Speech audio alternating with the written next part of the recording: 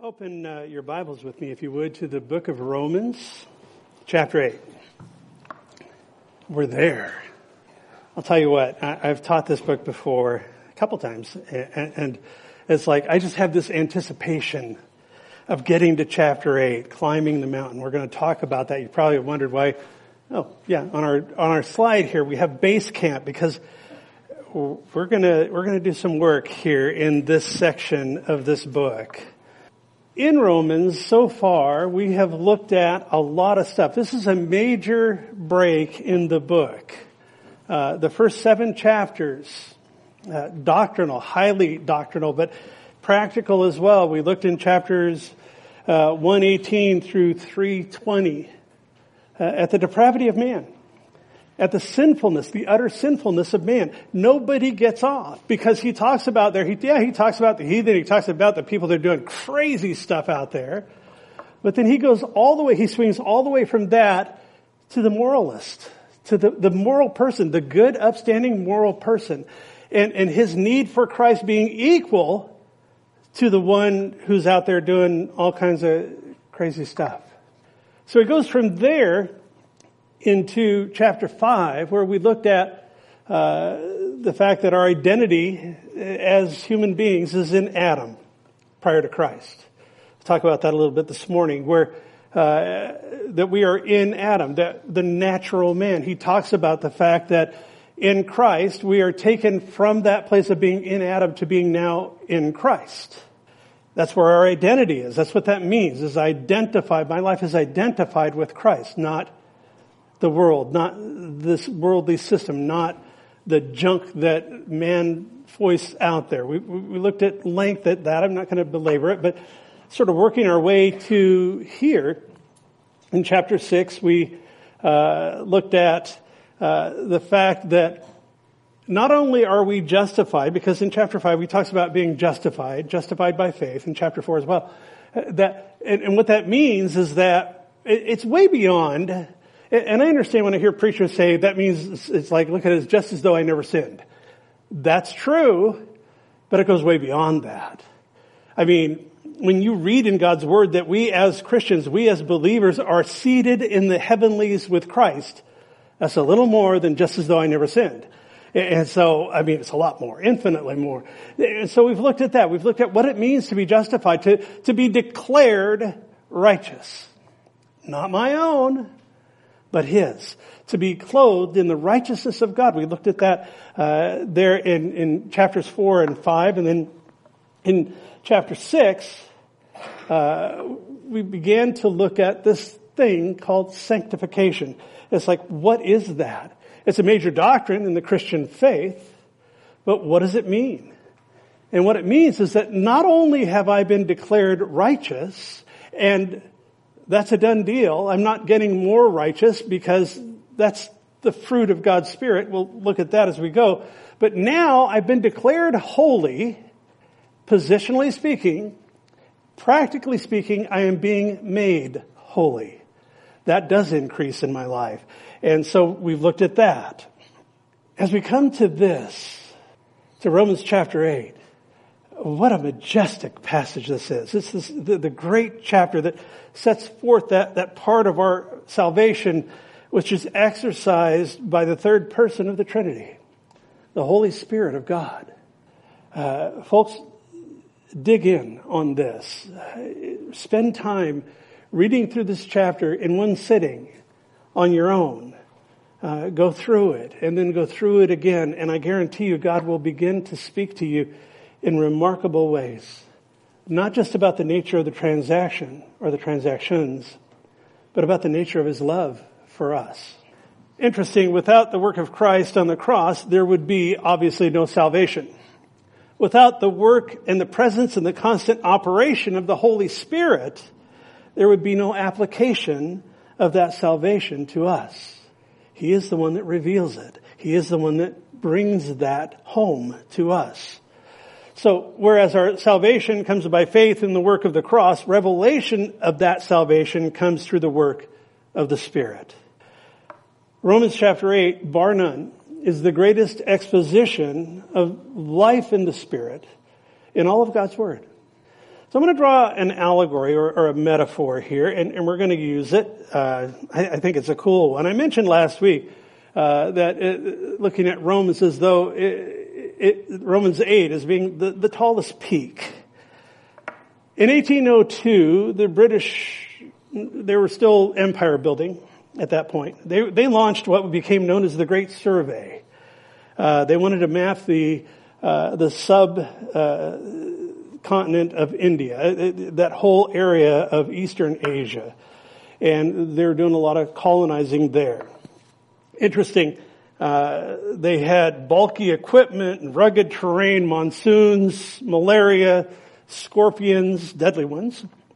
And they made the work extremely difficult. Even so, the surveyors were able to take astonishingly accurate measurements as they went through the land. They soon proved that the Himalayas there in Nepal and that area, and not the Andes of South America, that was what everyone previously believed, were the highest mountain range in the world.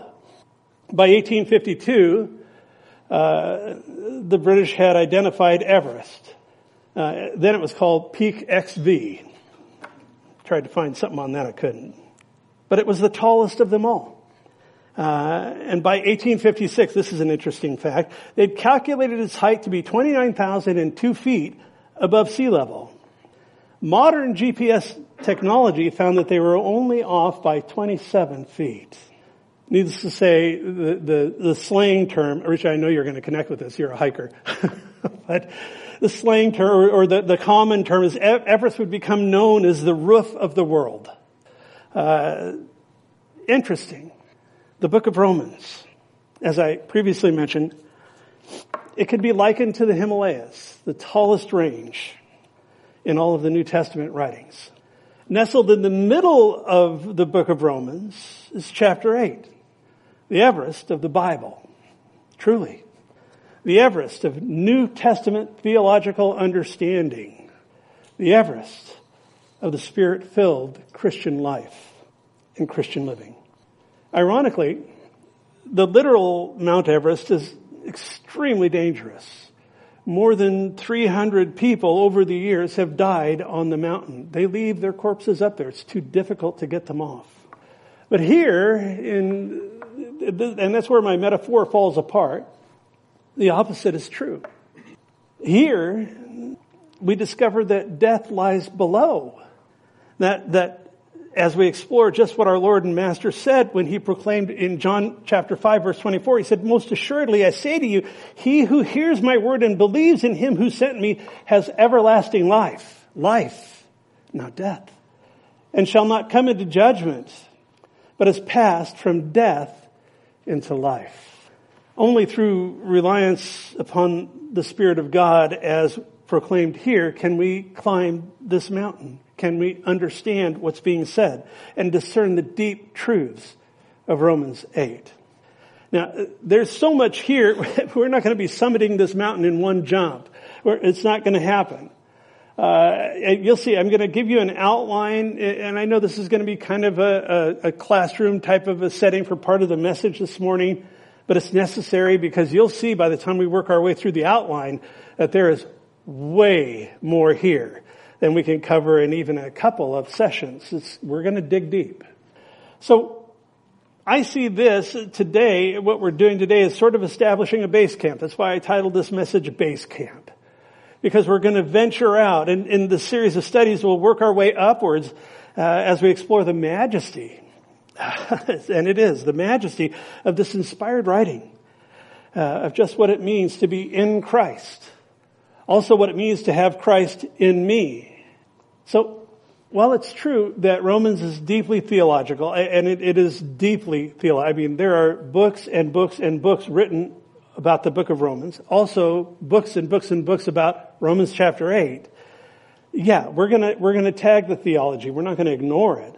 But our primary focus will be on the practical application of the truths presented with regard to a new and wonderful life that we have as part of our inheritance in the Holy Spirit. And we're going to look at the ministry of the Holy Spirit. Yeah, there's a lot of hype out there, guys. Are there supernatural workings of the Holy Spirit? Yeah, I witnessed one on Tuesday. I just showed you the video where the Spirit of God fell on Heidi, and they didn't put the part in, and that's fine, about what she spoke, because she spoke before they baptized her. And I just thought, Lord, what a beautiful picture of brokenness before you. What a beautiful picture. And I'm not trying to put her on a pedestal. We go through times where the Spirit of God touches our hearts. Watched him touch her deeply. So we want to understand what this is saying theologically, but we especially want to understand how it applies to our lives. So we're going to ask God to shape our thinking as we apply these things to living well in a broken world. I have told people repeatedly over my years as a pastor, I can't impact your circumstances. I don't know how. I don't have your circumstances, but let me tell you this. I can show you how from God's Word to live well within them. That's Romans chapter 8. That's life in the Spirit. Because no longer are you identified with Adam, identified with this world. You're identified with Christ. And being identified with Christ, His Holy Spirit comes and dwells within you. And my will syncing up with His, I can actually live a life that's not impacted, that's not tossed around. Yeah, of course, things hit us, and I look at the difference between the time I react and the time I respond. It gets shorter as I walk with the Lord. We have areas where we're broken, and we need to rely on the Lord. I don't want to be unrealistic about this, but I also want to be very pragmatic. This is about life in the Spirit, and that is a birthright for every single Christian. So, as I mentioned, looking back at chapters 6, 7, and 8, they address really the same theme, and that's the sanctification of the believer. In chapter 6, as I mentioned too, we looked at what it is that as Christians, how we're called to live an entirely different life. If you remember in past studies, we've talked about that we are called to be different. We're set apart. That's what sanctified means. It means that you're set apart for God, unto God. So we've looked at that the positional and the practical sanctification, having been declared holy, now being made holy.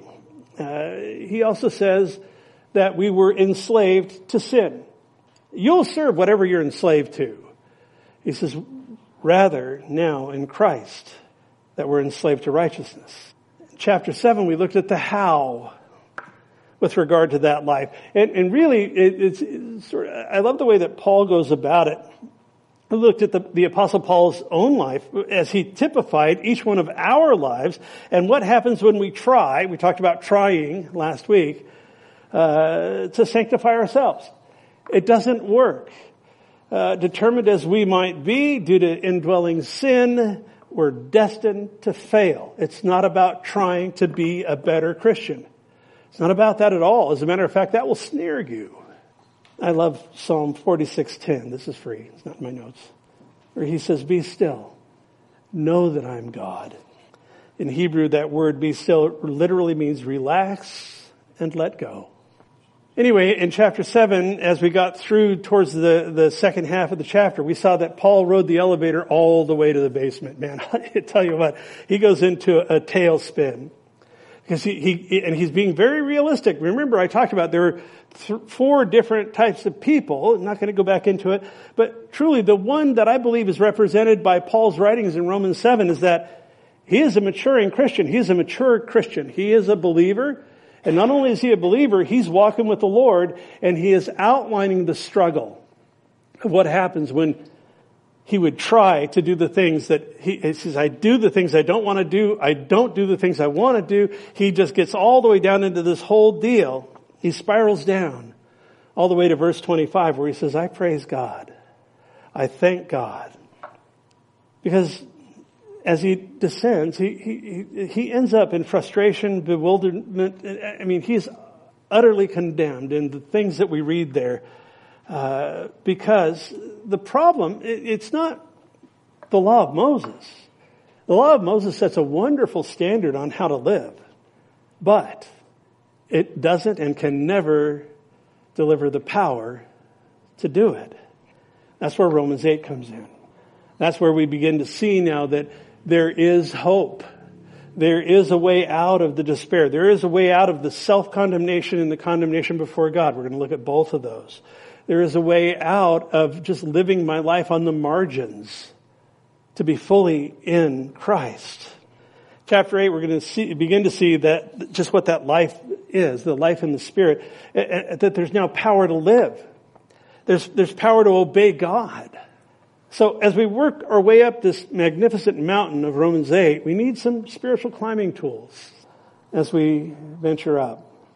As I mentioned, our purpose is not just to acquire head knowledge, but to become wise in the things of God as we use the same tools that Solomon did in the Proverbs. I love reading the Proverbs because there's a clear pattern there. In Proverbs 9 verse 10, we read, "The fear of the Lord is the beginning of wisdom, and the knowledge of the Holy One is understanding." So he talks about wisdom, knowledge, and understanding in this verse. And it's easy to take sort of a cursory look at that and think that they're the same thing. They're not. You can have knowledge without wisdom. I knew a guy when I lived in the Bay Area in California. This guy, he worked at a major think tank. His father had clerked for the U.S. Supreme Court. This guy was highly educated. And yet, he was brilliant in a very, and I'm not trying to be critical, it's just an observation I made. He was brilliant in a very thin lane. And the rest of his life, he could not figure out how to tie his shoes. I mean, he was really struggling all the time. He called me one time, says, "Oh, John, I just need," and it's like, Andrew, I get it. He had knowledge. There wasn't a lot of wisdom. Again, not trying to be critical, it's just an observation. You can't have wisdom, though, without knowledge and understanding. That's why we do what we do here, folks. That's why we go verse by verse, line by line, chapter by chapter, book by book, through the Word of God. Not so that we can just be book smart. We want to know Jesus, the power of His resurrection. That's what Paul says in Philippians chapter 3. And through that knowledge, we want to possess greater understanding. Now understand and apply this to Romans 8. So we're talking about knowledge, obtaining knowledge, and then through that knowledge, beginning to now understand, to make the linkage, to put things together, I get it, those aha moments, and in that understanding, to gain wisdom as we practically apply God's Word to our lives. That's why we do what we do. So, some spiritual tools. Don't let this stop with just going, I get it. Don't let it stop with, I understand it, or I've memorized it. But let it go all the way to producing in you a godly wisdom through which you take the things that we're going to look at in this chapter, in this book, and every Sunday really, but specifically here. They'll help you climb the mountain.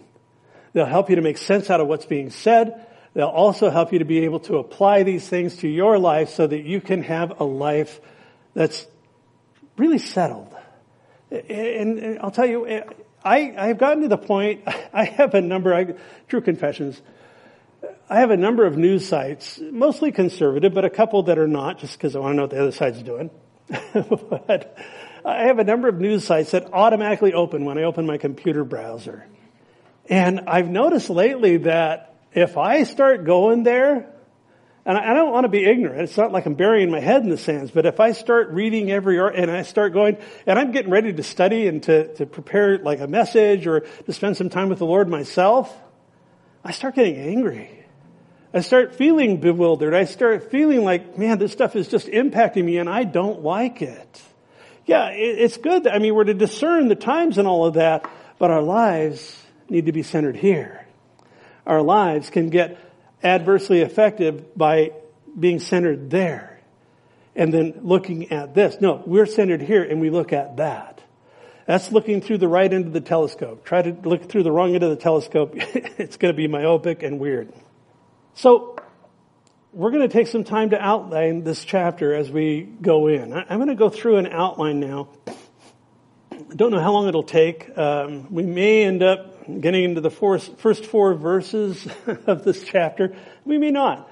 I told Brian before service, I said, with the slides, you're going to see that there's stuff there, but I don't know. This is whatever the Lord wants to do. So I want to take this and I want to look at 6 hikes in Romans chapter 8. Again, just playing with the metaphor. I like that kind of stuff. I'm a visual guy and all. And so as we look at this, we want to look at, as we venture upward from here, as we venture into the text, understanding the text in light of the context. And if you know me, you know that when I study God's Word, I look at 4 contexts. I look at the textual context. What is it saying? What is it plainly saying? I look at the contextual context. In other words, Romans 8 in light of Romans 7, where Romans 7 is a disaster and Romans 8 is victory. So I look at the contextual context, and then I look at the cultural context and look at the historical context. And we're going to weigh these things through as we go and make sense of it together. So verses 1 through 4 in this first one, I've labeled that no longer condemned. And the subheads, I've got a title and some subheads. What does it mean to be in Christ Jesus? I talked about it briefly a minute ago, but what does it mean? Why is that important? Why are we in Christ Jesus? And we know that Romans 8 is about Christ in me. Well, we're going to look at that. The second thing in verses 2 and 3, we're going to look at the law of the Spirit of life. That is fascinating. He says that the law of the Spirit of life has set you free from the law of sin and death. The law of the Spirit of life, Romans 8, has set you free from Romans 7, the law of sin and death, where he's drawing contrast to what he has just said. And when you understand what is being said there in verse 3, I'll tell you what, applying that truth to your life changing. Because that's where we get delivered from religion. That's where we get delivered from checking the boxes. To be a good Christian, I got to check the boxes. And I am not in any way advocating sin. Jesus died for that. And he talks about that. But what I am saying is I'm advocating freedom in Christ. The law of the Spirit of life has set us free. The last thing in this first section is that the law is fulfilled in us. I don't have to worry about it. I am not saying that the 10 Commandments on the courtroom wall are a bad thing at all. They're good. Personally, practically, I don't have to live according to the law. We're going to look at that. We're going to look at the law of Moses has 613 laws. Take my word for it or count them yourself. I don't care. But truly, that's the law. That's the check boxes. That's the lists. And not only that, but in Jesus' day and then in the Apostle Paul's day, the Jews had so expanded on that, they had written volumes, no less than 70 volumes of lists of obedience based on those 613. It wasn't enough because they thought, we're going to be really, really, really spiritual if we can keep some more. But we've already looked at, it doesn't work, doesn't change, doesn't impact the heart. Only when our hearts have been impacted by the work of God, by the finished work of Jesus on the cross, and the result of that, the resurrected life, which is life in the Spirit. Do we have any hope of living a life that's out in the open, walking in the light as He is in the light, as John says in 1 John? The law is fulfilled in us. We don't have to worry about it. Jesus fulfilled the law. And now by identity with Him, the law is fulfilled in us, in Him. Wonderful stuff there. I'm going to try not to preach each one of these as I go because it's just exciting. These are just great. And as you look through here, like I said, you'll see why we need to spend, this isn't optional. We need to spend time here. Because what Paul does is he just, again, under the anointing, the empowering of the Holy Spirit, inspired to write the things that he's writing, he is putting things down rapid fire. And it's like each one is just so meaty and so weighty and so worth our consideration. The second hike, the second section that we're going to look at is the contrast between the old nature, the nature of Adam, and the new nature, the nature of Christ, the nature of Spirit. We're going to look at what it is to have a spiritual mindset. He draws a contrast there. He says to be carnally minded is death. But to be spiritually minded is life and peace. And that's ours. It's freely available to us through the work of the Spirit. We're also going to look at God is not neutral about my old nature, about the flesh. It's an enemy of God. James tells us that friendship with the world is hostility towards Christ. There's some hard-hitting things here. Not stuff you're going to see on a Sunday school flannel graph, These are some really big truths. And then also in that section, we're going to look at the work of the indwelling Spirit. We're going to look at when Jesus, after he resurrected, he said, before he resurrected, he said, the Holy Spirit is with you, but he will be in you.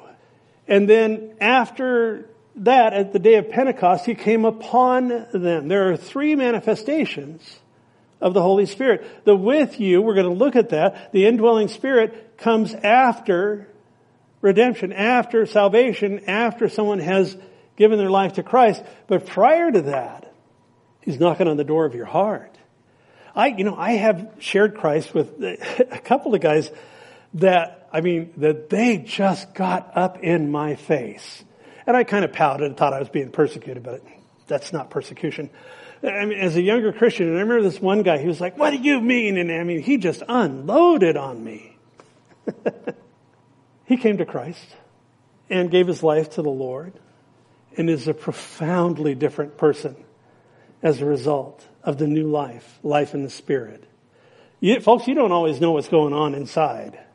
And often when somebody just puts up a wall of anger and they're pushing back, it's because God's speaking to them and they're not liking it. They're uncomfortable. Jesus said that men love darkness more than they love light.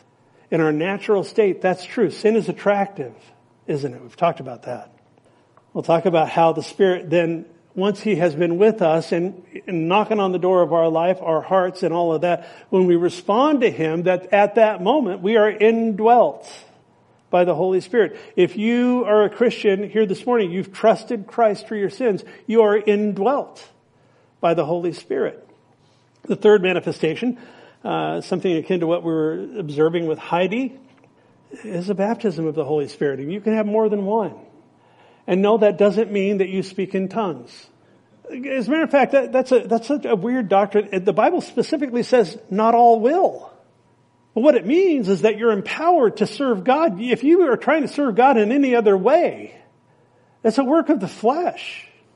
And it's kind of like a freight train. You can keep that thing going for a while. My stepdad drove trains for a living. And when he got 3 miles out of Los Angeles, he cut the power altogether and let that thing just coast in because it'll coast for a long time. Point is, it will come to a stop. Life in the Spirit's not like that. When he empowers us for service, it's a thing that he does. And that baptism of the Holy Spirit is to energize us, to empower our lives to be useful and fruitful in whatever ministry it is that he gives us. Because we all are ministers. Every single one of us are ministers. We are servants of God. The work of the church, if you look in Ephesians, in chapter 4, he says the work of the church, the work of what we do here is not for me to stand up here and be spiritual for you. I call that school bus church. You all put your money in the box and you pay me to be spiritual. And you're just kind of riding along and I'm driving this thing. That's not the church. That's not the New Testament model for the church. Nor do I want that yoke. I'm busy.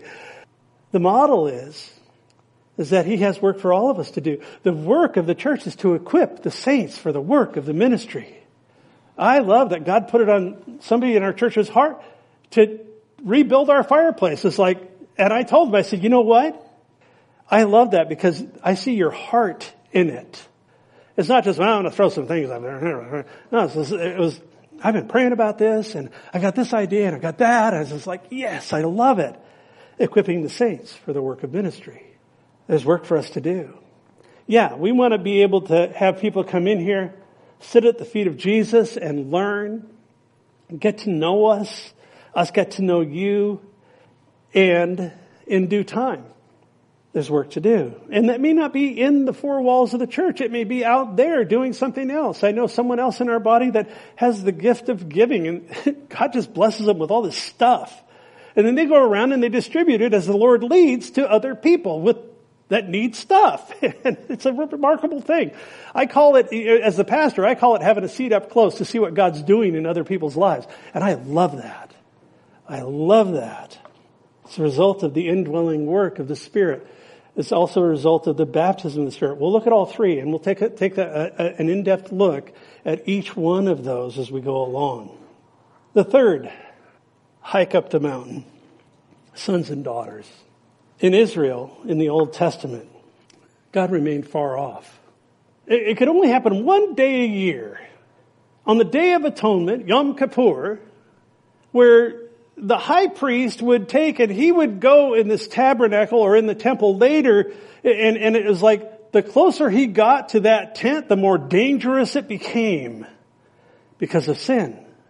And so he would start out at this big altar and he would, sacrifice the animal. He'd lay his hands on the animal and they'd cut its throat and watch it bleed out. It was a very messy thing, but you know what? Sin is messy. And then he would take and he would go from there, and then he would go to this big basin, the laver is what they called it, where he would ceremonially cleanse himself. Probably more than ceremonially. I imagine he's covered with blood at that point. And then he would go from there into the tent, into the holy place, 15 by 15 by 30 feet. But once inside, the symbolism becomes powerful to what is fulfilled in Christ, in us. There on his right would be the table of showbread, 12 loaves, each one representing one of the 12 tribes of Israel, because they couldn't come in. They were dirty because of sin.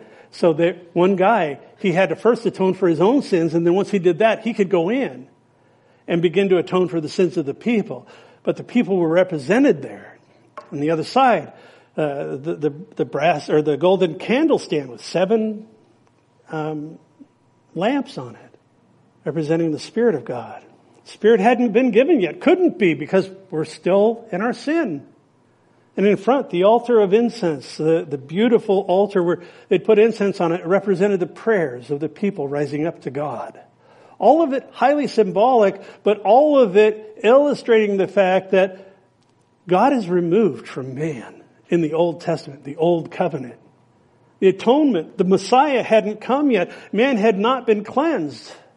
And so there had to be a separation. And only one man once a year. Now they did the priestly service all the time, every day in the holy place. But one man once a year could go behind the veil in the second compartment, 15 by 15 by 15 feet. And that was the high priest once a year. So that he could atone for the sins committed in ignorance for the rest of the nation. All of it again signifying, is there access to God? One guy once a year. That's it. A little different in the new covenant. Having had our sins forgiven, having been cleansed, now being a sanctified vessel, the Holy Spirit comes in. And as the Holy Spirit comes in, this thing that we talk about here, being sons and daughters, becomes a reality in our lives. In that, looking at the contrast between the old and the new, am I indebted to God? Oh, you bet I am. There is nothing about me that would merit this transaction. That he would no longer look at me as outside, that he would actually adopt me. So indebted to God and adopted by God. And we'll look at that we're joint heirs with Jesus, that all of the rights that Jesus has, we're talking about the moral image of God. We're not talking about, we don't get the omnis and all this stuff. We're not going to shoot lightning bolts out or anything like that. But we do get full access to the Father in the same measure as Jesus himself. We're joint heirs. It's just inconceivable to me. When you start exploring the depths of what that means, I'll tell you what, if that doesn't light your fire, you got wet wood. It is really a profound thing. So sons and daughters, no longer far off, but brought near by the blood of Christ. Verses 18 to 25, our fourth dive, or our fourth hike up the hill. Free from the curse. Go all the way back to Adam Eve looking at that fruit, seeing it was good for food, and it was desirable to make one wise. Humanity was cursed at that point. And we live on a cursed world. We'll talk about that in a minute. The results, the effect of the curse. Sin. Hatred of God. We're going to look at present suffering in this world. Do you ever wonder, why do bad things, really horrible things happen to, and I'll use air quotes, good people? Do you ever wonder, the Bible says the rain falls on the just and the unjust alike. I get that. But do you ever wonder about suffering in our world and God's part in that? We're going to talk about that. We'll talk about that at length. Because it's really important that we have a right understanding. I used to do bereavement work. After my daughter went to heaven, I got involved in working with people who were bereaved, who had lost a significant loved one. I saw suffering. I went through that myself. And that's why my heart was towards people that were going through that dark, dark place. Suffering. Life hits us, gang. There are things that crop up. I was sitting at home yesterday and Stacy said, honey, I think there's somebody at the door. And so I went to the door, and the guy that lives across the street from me was standing there, Frank, and I just said, hey, Frank, what's going on? And he was broken up. He was suffering. He said, an hour ago, I went next door because Joanne is the gal that lives right across the street from us, but one door over. He said, Joanne's daughter came over. She said she couldn't get her on the phone, and I just went into her house an hour ago and found her dead. And he was undone. And I just said, oh man. And I spoke with him for a while, and we prayed together. Suffering. We all go through it. That doesn't mean that God's turned his back. That doesn't mean that God is in any way joyful about it. It doesn't mean any of that. What it does mean is that God will use those times. I wrote, after my daughter went to heaven, if it weren't for the lessons that could only be learned when one's life is pressed in on every side, I wouldn't wish this on anybody. I felt like for a whole year, like I was getting drugged through glass every day. That's this life. That's the reality. Does it mean that God's just, like I said, that he's just abandoned us to our own deal? No, not at all. He's merciful. He's compassionate. He loves us. So we'll talk about present suffering. As Christians, we're going to also look at the fact that creation hopes for freedom from the curse. Because you know what? I think it's really interesting that when Jesus went to the cross, he died for the sins of humanity, right? We get that. It's pretty much Christianity 101. But beyond that, it's like we still live on a fallen earth. Why didn't he just renew that then? Because he purchased the right to take the title to the earth back at the cross. But he hasn't taken it back yet. It's not until you look in Revelation chapter 5 where John is broken. He says, I see the scroll, and the scroll is the title deed to this fallen planet. He says, I didn't find anybody that was worthy to take the scroll. And then one as a lamb, still having the marks of slaughter. That's a picture. Stepped up and took the scroll. And then he began to unseal the scroll. And at that point, the wrath of God is poured out as God now begins to purge the earth from sin. True stuff, not just Bible stories. It will happen. But he hasn't done it yet. We're told here in Romans that the earth was subjected to futility. And that the creation groans. Creation hopes for it. We hope for it. And there are times it's like, Lord, just get me off of this dirt ball. There's times where I think, it's a beautiful place. But the world has fallen. Like I said, I can't look at the news. I still scan the headlines and all that. I want to be informed. But I just can't go there right now. I just can't go in depth and look at because it's like every day I look and there's some new crazy thing. A total fulfillment of what was prophesied, that men are calling what is good evil and what is evil good. You look at that with a renewed mind, and you just go, how on earth did they get there? These men's hearts are dark. We live on a fallen world. So how do we navigate that? That's where we're going to go when we look at hike number 4, free from the curse. The fifth one that I have here, verses 26 to 30. God is for us. Do you believe that? frankly. I mean, really, it's a great thing to say in church. But do you really believe that God is for you, that He advocates for you, that He really is for you? That's where we're going to look at that famous verse that God causes all things to work together for good to those who love Him and are called according to His purpose. And there are times where it's like, Lord, I believe, help me with my unbelief. I think, how is anything good going to come out of this? We're going to look at that because He is always working ahead of us. Always. I don't know what you're facing this morning. I don't know what trials you have in your life. I know I have some. And if you're not going through a trial, you're either just coming out of one or you're about to go into one because they're part of this life. Take courage. Let your heart be encouraged. God's plans are good. Exceedingly good. We don't see it. And it's not in the contract, by the way, for Him to tell us. He doesn't give us a roadmap. He doesn't say, hey, this is what's going to happen next week, so I want you to get prepared. Put on your seatbelt. It's going to be a bumpy ride. He doesn't do that. But this stuff hits us, doesn't it? Those unexpected things, those phone calls that come. I've had my share of phone calls in the middle of the night. Those people that you trusted and now they're gone or they're angry.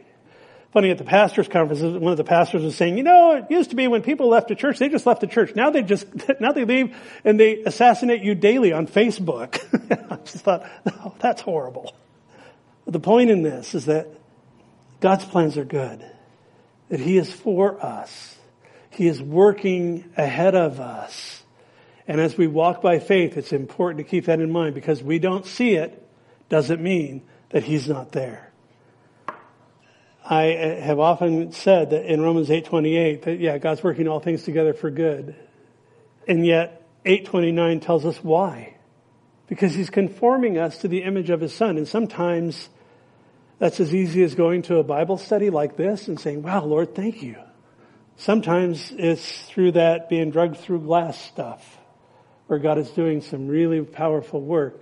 Have you ever noticed it? I'm somewhat of a student of church history. I don't know tons about it, but trends through church history, when the church begins to be persecuted, and baby, let me tell you, that may be coming here sooner than you think. It's already here in many places, not in our church, but it's driving by every day. But when God's people are persecuted, you know what happens? They get strong. And there's a sifting that goes on, because it's like people bail, they jump off the ship. But truly, God's people get stronger under persecution. And that's a reality. That's a historic fact. Take courage. Because you're not living for this present world. You're living for the Lord. Also, he recaps in verse 30 about the fact that we are justified. The end of that, at the end of all of it, is that we will be glorified. That one day we're going to be there with Him forever. The sixth and the final one I want to look at here, and we could spend weeks on this, and that's the supremacy of God's love. The supremacy of His love. His love is supreme. We're going to look at the fact, too, that in verse 31, that we're going to look at that He has a protective love. How do you feel about your kids? I shared with you guys not long ago about my son being at the baseball stadium, and this guy was bugging him. So I stood right between him and the guy bugging him and said, hey, buddy, you got a problem with my son? And my son was so mad at me because he was about to sell his hat to the guy for $10. And I ruined the sale. But God is He is a protective Father. I love the verse in Isaiah where He says, no weapon formed against you is going to prosper. Why? Because I've got this. You're my child. You are my beloved. He's protective. Nothing can befall us that's outside of His divine, specifically ordained will. So we'll talk about that.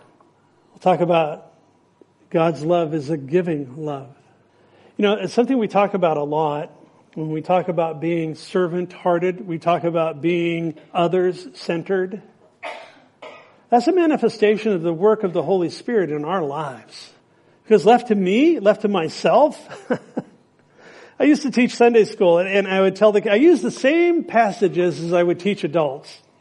but I would change the applications. And I would say something like, okay, let's say you and your sister get to the cupboard. It's breakfast time, and you grab the box of cereal.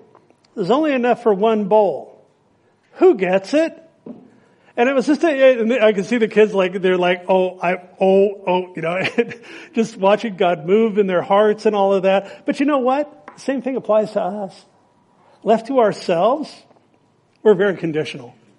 And we're not real giving. I mean, yeah, some of us more so than others. I'm not wanting to just indict everybody in the room. But the point is that when we look at our great example, Jesus himself, absolutely the servant, absolutely the one who put himself last, absolutely the one who elevated others.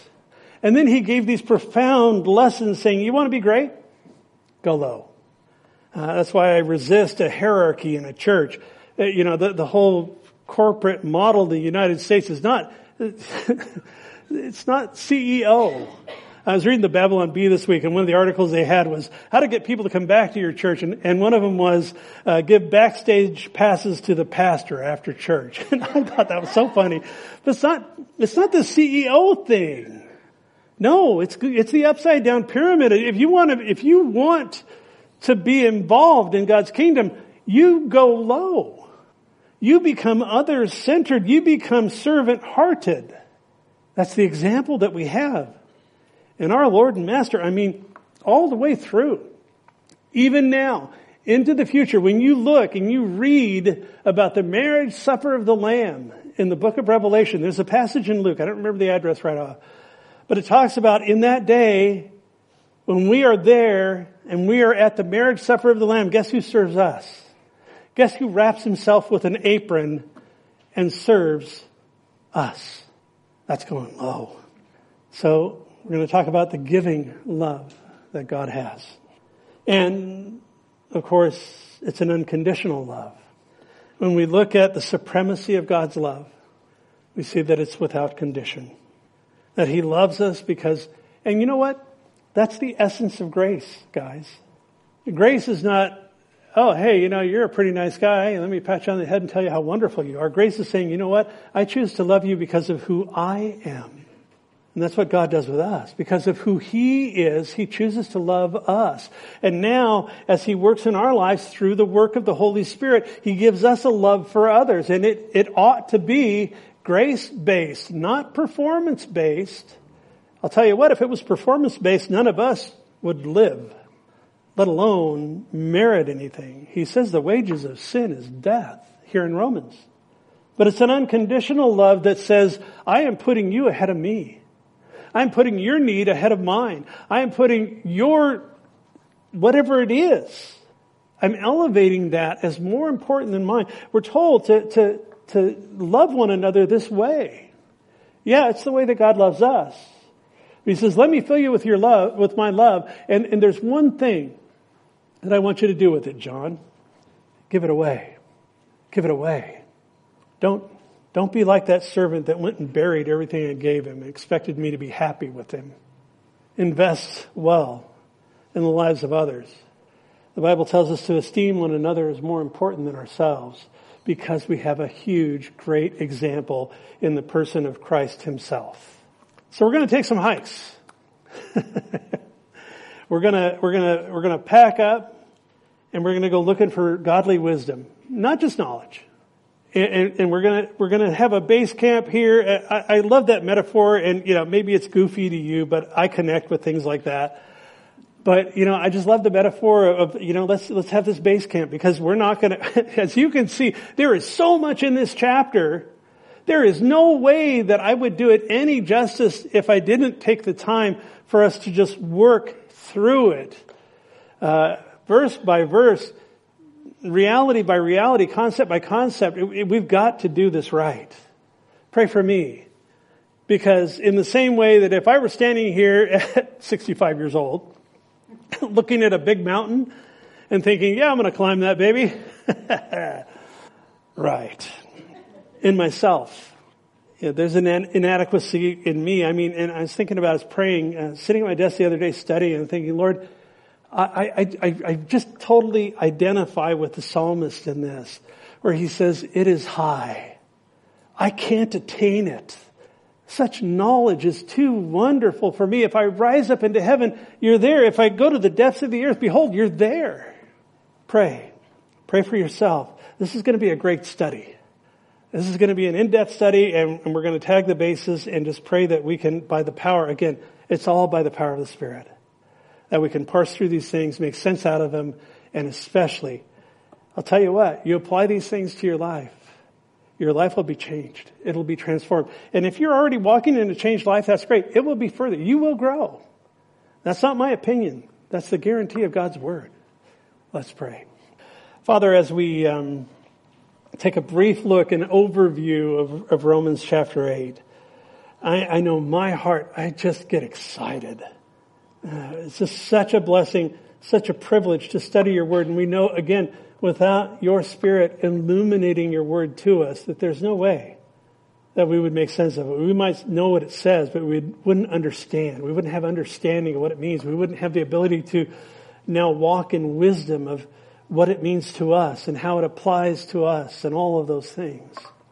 So, Father, we're grateful that by the power of your Holy Spirit, you desire to open your Word to us. Pray that in the weeks ahead that you would do just that. We love you. We praise you this morning.